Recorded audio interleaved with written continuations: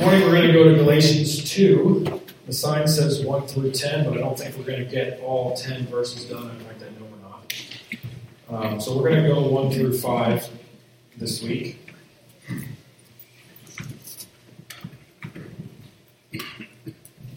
Galatians 2, 1 through 5. Then, after 14 years, I went up again to Jerusalem with Barnabas, taking Titus along with me.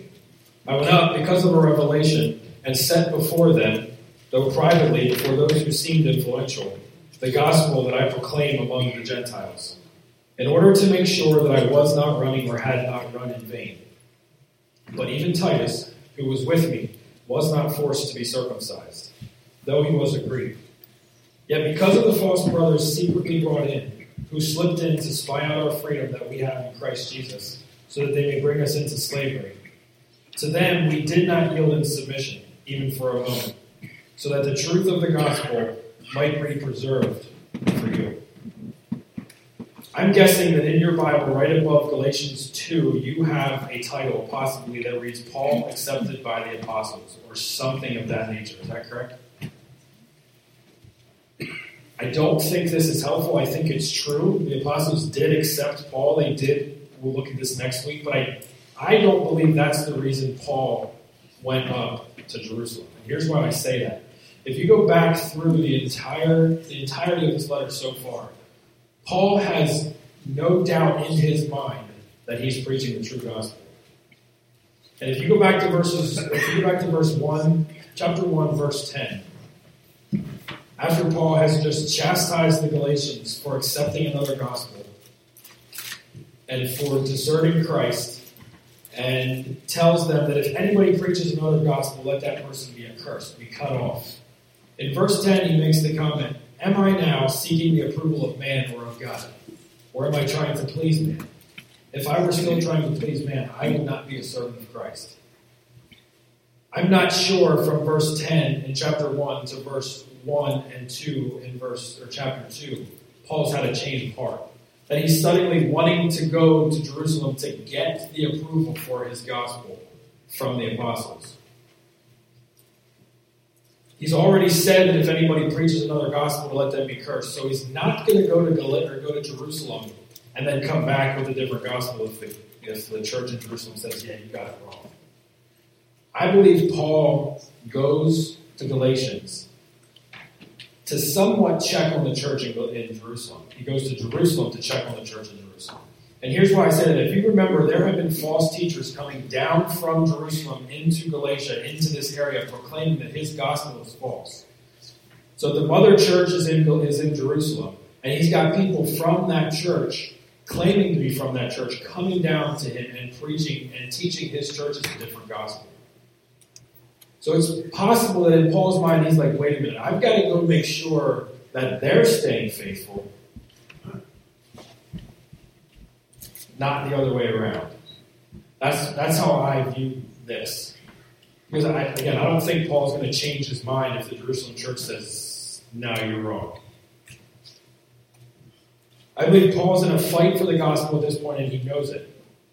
If you look at verse 5, that's what he says. We did not yield to submission even for a moment, so that the truth of the gospel might be preserved for you. He's on a gospel preservation mission to Jerusalem. And before we get to that, I want to look at the first two verses because there's a little bit of controversy, not really controversy, but there's two differing views around these first two verses that I want to look at briefly. Paul says, then after 14 years, I went up again to Jerusalem with Barnabas, taking Titus along with me. I went up because of a revelation and set before them, though privately before those who seemed influential, the gospel that I proclaim among the Gentiles, in order to make sure I was not running or had not run in vain. One New Testament scholar has called these two verses, primarily the first one, the most celebrated and complicated historical problem in the whole epistle, and perhaps in the whole New Testament. And here's why. Acts records 4 times that Paul went to Jerusalem. The first is in 9:26 through 30, which is right after his conversion. And scholars believe corresponds to Galatians 1:18 and 19, when Paul goes up to meet with Cephas for the 15 days. Then in Acts 11, 27 through 30, Paul and Barnabas go up again to Jerusalem, taking with them an offering, a gift from the church in Galatia to the church in Jerusalem because of the famine that's going to be coming. In Acts 15, Paul and Barnabas go back to Jerusalem for what is called the Jerusalem Council, which is dealing with the issue, finally, circumcision among the Gentiles. And then Acts 21 through 28 is Paul back in Jerusalem, making his way to Rome, getting arrested, and being shipped off to Rome. So here's the question that we have to answer. Does Galatians 2 correspond with Acts 11, or does Galatians 2 correspond with Acts 15? There's troubles with both. In Acts 11, Paul and Barnabas are the only two mentioned going to Jerusalem. In Galatians 2, it's Paul, Barnabas, and Titus. Chapter 15 would seem to fit better here, but there's a problem with that. Paul, if you remember, in this letter, is defending his gospel. He's saying that my gospel is not a gospel that I got from Jerusalem. It's one that I received directly from a revelation. If it's found out that there's a point in time where Paul went to Jerusalem but didn't tell anybody, does that help or hurt his case in Galatians? It hurts his case, right? Because somebody can say, well, Paul, you didn't tell us the whole truth. Maybe when you went that second time, you were there for a lot longer and you're trying to hide that. Also, the trip in Acts 11 fits better for the reason he's going up as a revelation. If you remember, Agabus comes down from Jerusalem and lays before Paul this idea that there are this revelation from the Spirit that there's going to be a famine and we need relief from that. So he goes up with Barnabas. In Acts 15, they're summoned. Remember, the church calls for delegates from the local congregations to go up. And Paul and Barnabas are chosen, and they take Titus with them. I believe that this is correlating with Acts 11.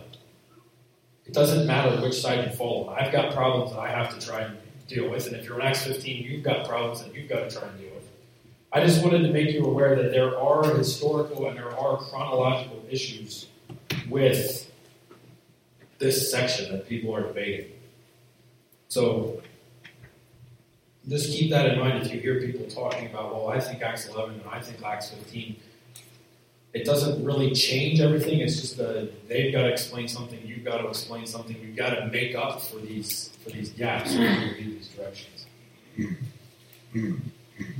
But in Galatians 2:2, Paul says, I went up because of the revelation and set before them, though privately before those who seemed influential, the gospel that I proclaimed among the Gentiles, in order to make sure I was not running or had not run in vain. As I said at the first part, we already know that Paul knows he has the true gospel.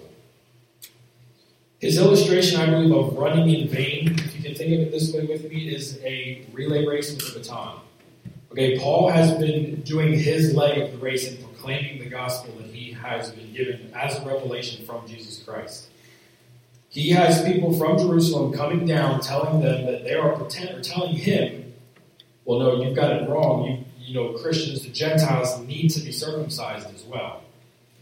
If that's the truth that the Jerusalem church is putting forward, they're not running their leg of the race properly, are they?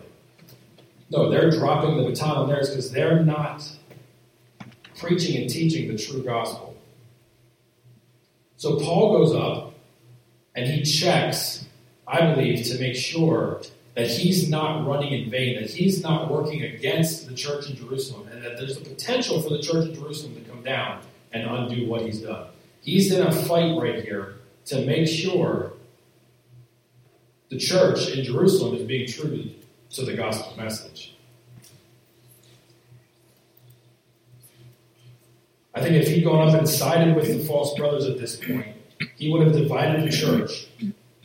And that would have ultimately undid what he had done in Galatia already. Imagine if the Jerusalem church puts out an edict that says, hey, yeah, by the way, Paul was wrong. You do need to be circumcised.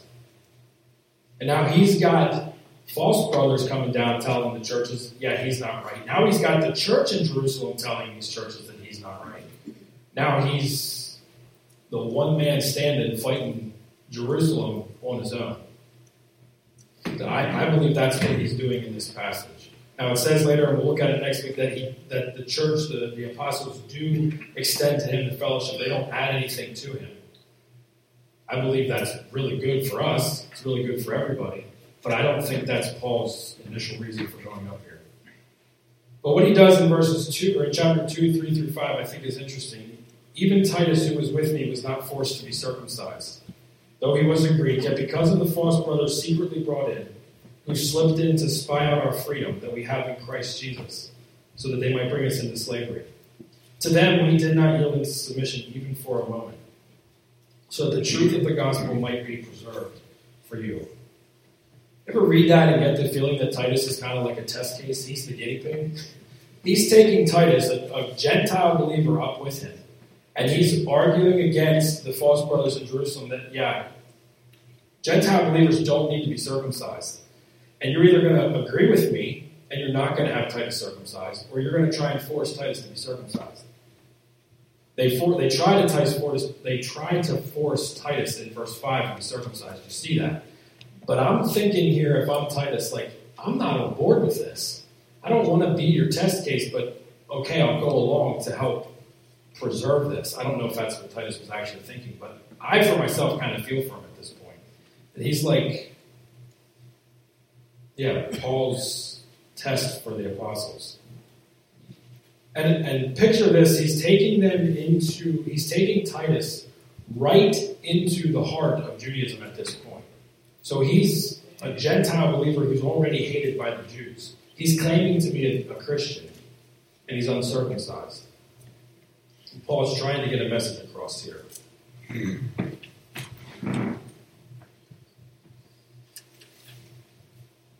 But again, as we see, he's fighting so that the truth of the gospel might be preserved, not only for us, but also for this church in Galatia, and moving forward, for the church as a whole.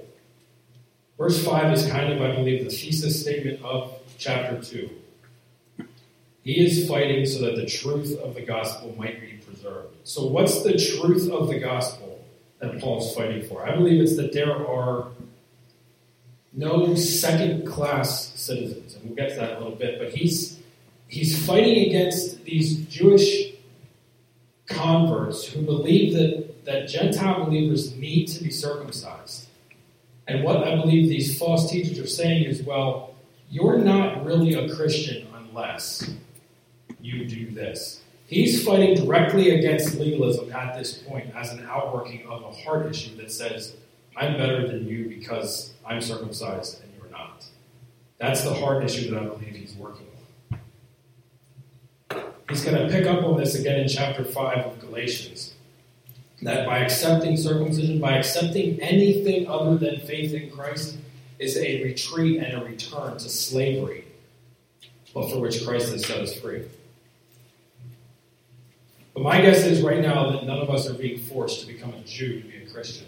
So we look at this passage and we're like, okay, what does this mean for you and me today? First, I think the first thing it means for us is we are always in a fight for the truth of the gospel. The church is not established for long here at all. Christ dies in 30 or 33, and this is written in the 50s.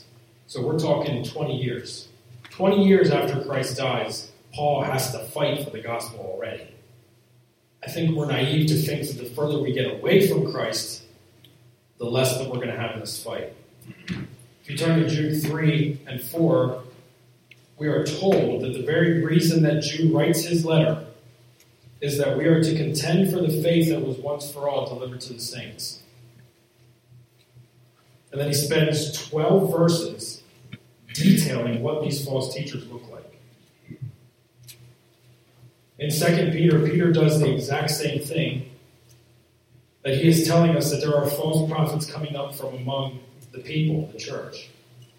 So Paul's use of the word or the phrase false brothers gives us the impression that these false teachers thought and were claiming to be Christians, but really weren't.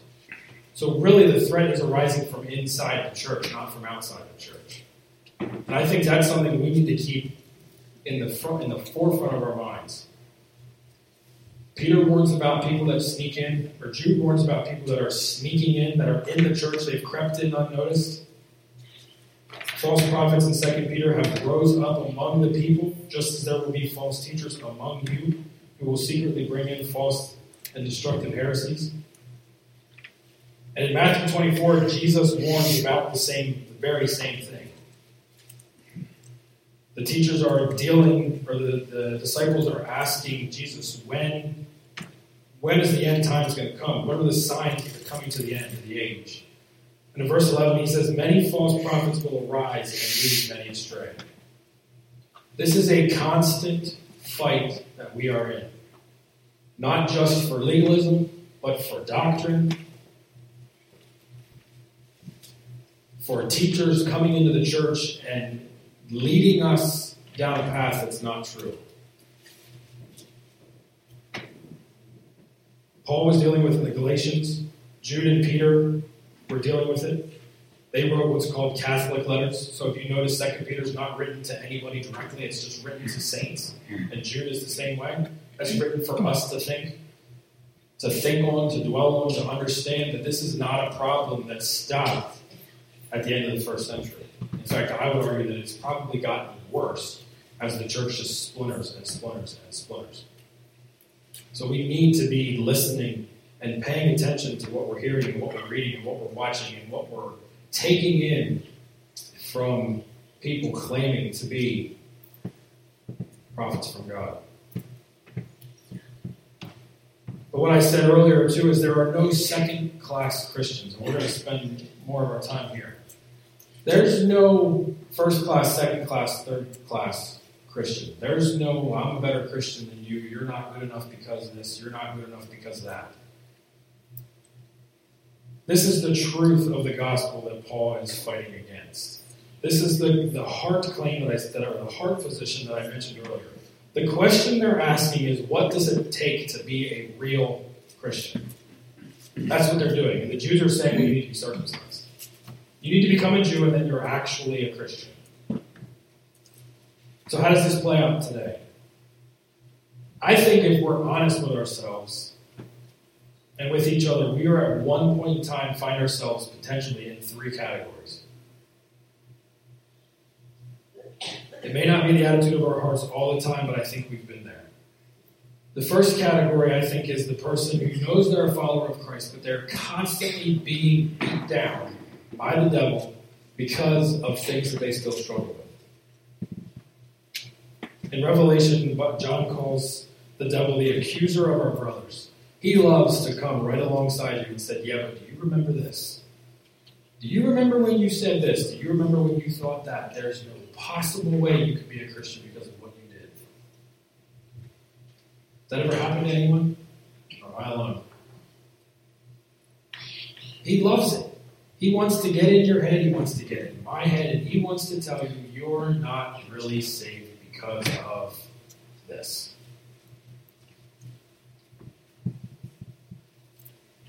And then, what's worse, is he says, see those guys over there? They've got it together. See, you'll never be like them.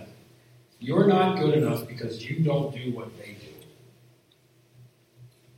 He loves to do this. Because then what happens in your head, and what happens in my head, and my heart, and your heart is you start to resent that person because you can never be like that person. And the devil is loving it. He splits us over this. And I think if we're honest, if you're honest with yourself, we have found ourselves here more often than we care to admit. Comparing ourselves. It came up downstairs at Sunday school if you were there. We play the comparison game. But then there's the flip side of that same coin. These are the individuals I think that struggle with pride the most. The devil comes alongside that person and says, you should be glad you're not like him. Or you're not like her. You are really doing well. You should be proud of yourself. And I think there's a lot to be said to being a disciplined Christian. I am not at all saying that we should just forsake being disciplined, forsake the disciplines of reading our Bible, forsake the disciplines of praying. I'm not saying that at all. But what I'm saying is don't listen to the devil when he says you're better than that person because of. That is an issue of pride that we, again, if we're honest with ourselves, we all struggle with it. The devil loves, just absolutely loves, to get into churches with these attitudes and split us over it. The devil loves nothing more than to watch a church divide over petty issues. Anything he can make, anything he can do to make the church look fractured, he loves it. The lie the devil here is telling us is, you should be glad you're not like that person over there. Your church attendance, your Bible reading, your clean past really sets you apart. And I think it's this second attitude that's the one that gets us in most trouble with the world, with those outside of the church, because I believe they pick up on it really, really quickly. Really quickly. They start to believe that their life is so messed up that those people over there in that church would never accept me the way I am. So I need to clean myself up, get my life on track, and then maybe, just maybe, I'll be good enough.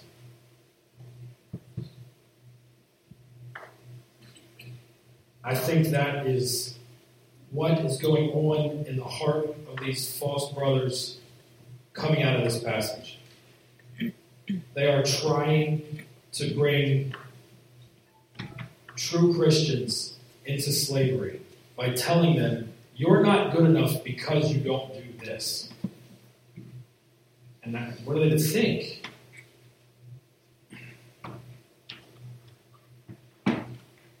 That third attitude I mentioned, that the non-believers, they begin to believe that their life is too messed up, is another heart attitude that we need to look at and apply the gospel to. In response to all three of the attitudes of the heart, Paul did not yield in submission even for a moment, so that the truth of the gospel might be preserved.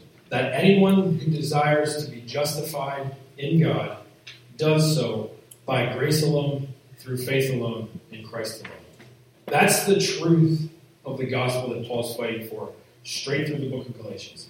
How can you be justified before God? How can you know that you are a true Christian? All three of these bad attitudes, I believe, need the gospel. So to the first person I mentioned. The first person who the devil is constantly beating down.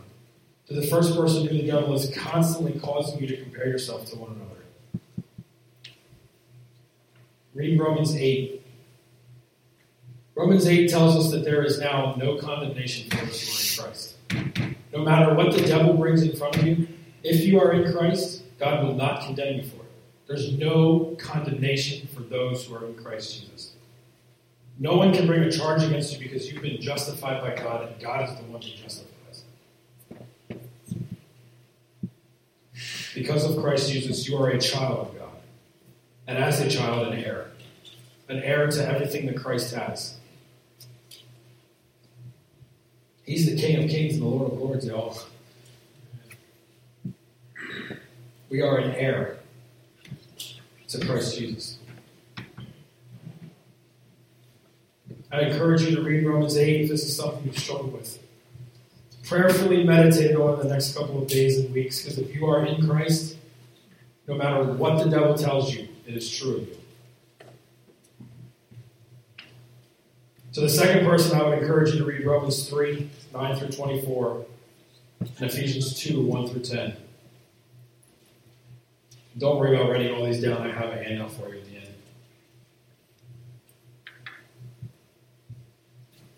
Romans 3, 9 through 24, and Ephesians 2, 1 through 10, and recognize that you do not have righteousness apart from Christ. And this is not a way for Paul to beat us down. This is not a way for Paul to say, you pathetic person. That's not what Paul's doing. Paul is trying to elevate Christ by showing him that we have absolutely no other hope apart from Christ. That's what Paul is doing in Romans 3 and in Ephesians 2. This is the great equalizer of the gospel of Jesus Christ, that no human being can stand and claim a right standing before God apart from Christ. That's the equalizer. There's no one righteous, not even one. Like I said earlier, this isn't to say that your discipline in Bible reading and involvement in church is not a good thing. It is. It's the way that we grow in the grace and the knowledge of our Lord Jesus Christ. In fact, it is a sign of maturity. But it in no way adds to your righteous standing before God. And it in no way makes you better than anybody else. So you can tell that to the devil the next time he tries to rear pride's ugly head in your heart and says you're better than they are. Scripture tells us we're not. We are righteous because it's Christ's righteousness given to us. But to the third person who thinks that they can never be good enough to come to Christ, you're right, you can't. I can't either. Nobody sitting in this church can. That's what makes the good news the good news. Because if the good news was, well, get yourself a little bit better, that's not good news. I know my heart. You know your heart. There's no good news if it relies on me. I fail every day. Charles Spurgeon once said, if I could fall from grace, I'd fall 1,000 times a day. It's true of me. I think if you're honest, it's probably true of you too. In Luke 5, Jesus responds to the Pharisees and the scribes. He calls Levi, and Levi's a tax collector. And Levi makes this great feast in his house. There was a large company of tax collectors, and others reclining at the table with them. And the Pharisees and the scribes grumbled at his disciples, saying, why do you eat and drink with tax collectors and sinners? Jesus says, those who are well have no need for a physician, but those who are sick. I have not come to call the righteous, but sinners to repentance.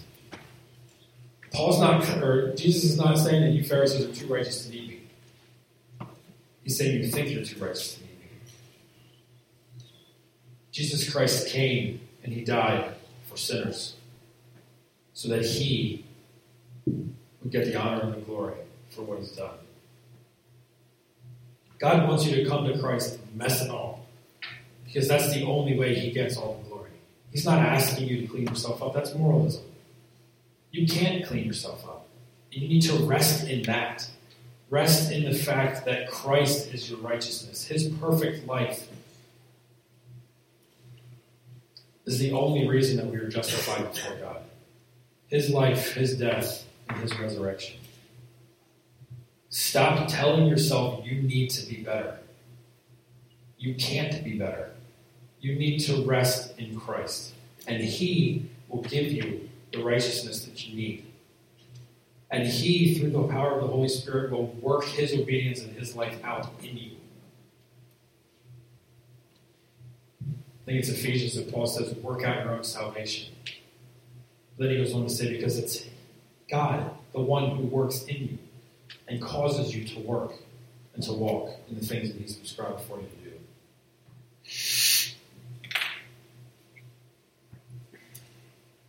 God wants you to come to Christ mess and all because that's how he gets all the glory in saving sinners. Next week, we're going to look at the rest of this fight, the results of Paul's fight for the gospel truth, and see how it should affect our lives toward others, both believers and non-believers alike. I want to encourage you this week, the Lord poked at your heart something this week, to just seek him in prayer over it.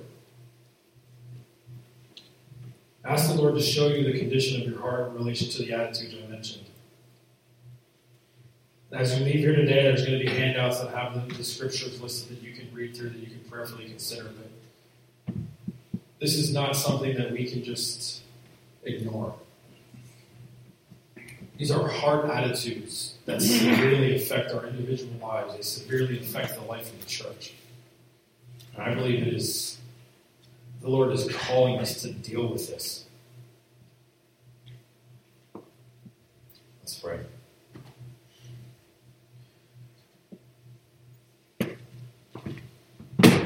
Father, I know I was challenged this week as you brought this to my mind, looking at the attitudes of these false brothers or these teachers that were claiming that to be right before God, there was something that needed to be added to the gospel. This hard attitude that you're only a real Christian if you do this, this, this, and this. You're only a true Christian if you don't do this, this, this, and this. So this attitude, I believe, is prevalent in your church today. We have this idea that we're better than somebody because whatever the reason may be. Lord, help us to see that there are no second-class Christians. Father, help us to see that the truth of the gospel is we are all a mess and need Christ and Christ alone.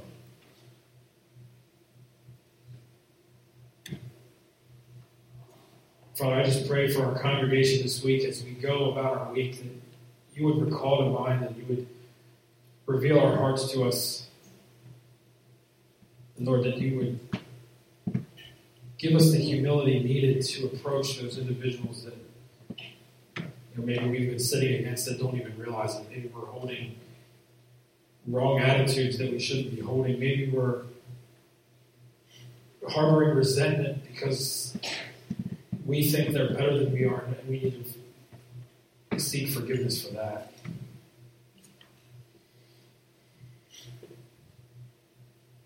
Father, may we enter into relationships with one another that help us to see that we are all sinners saved by grace. Or that we can be open and honest and transparent with one another.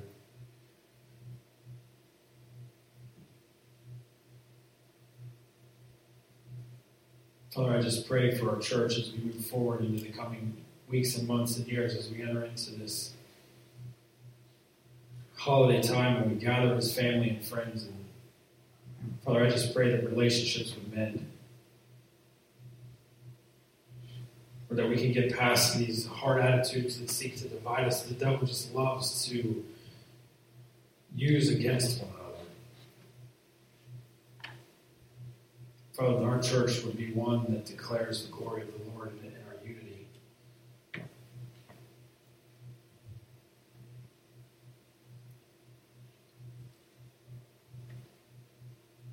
I ask all these things in Christ's name. Amen.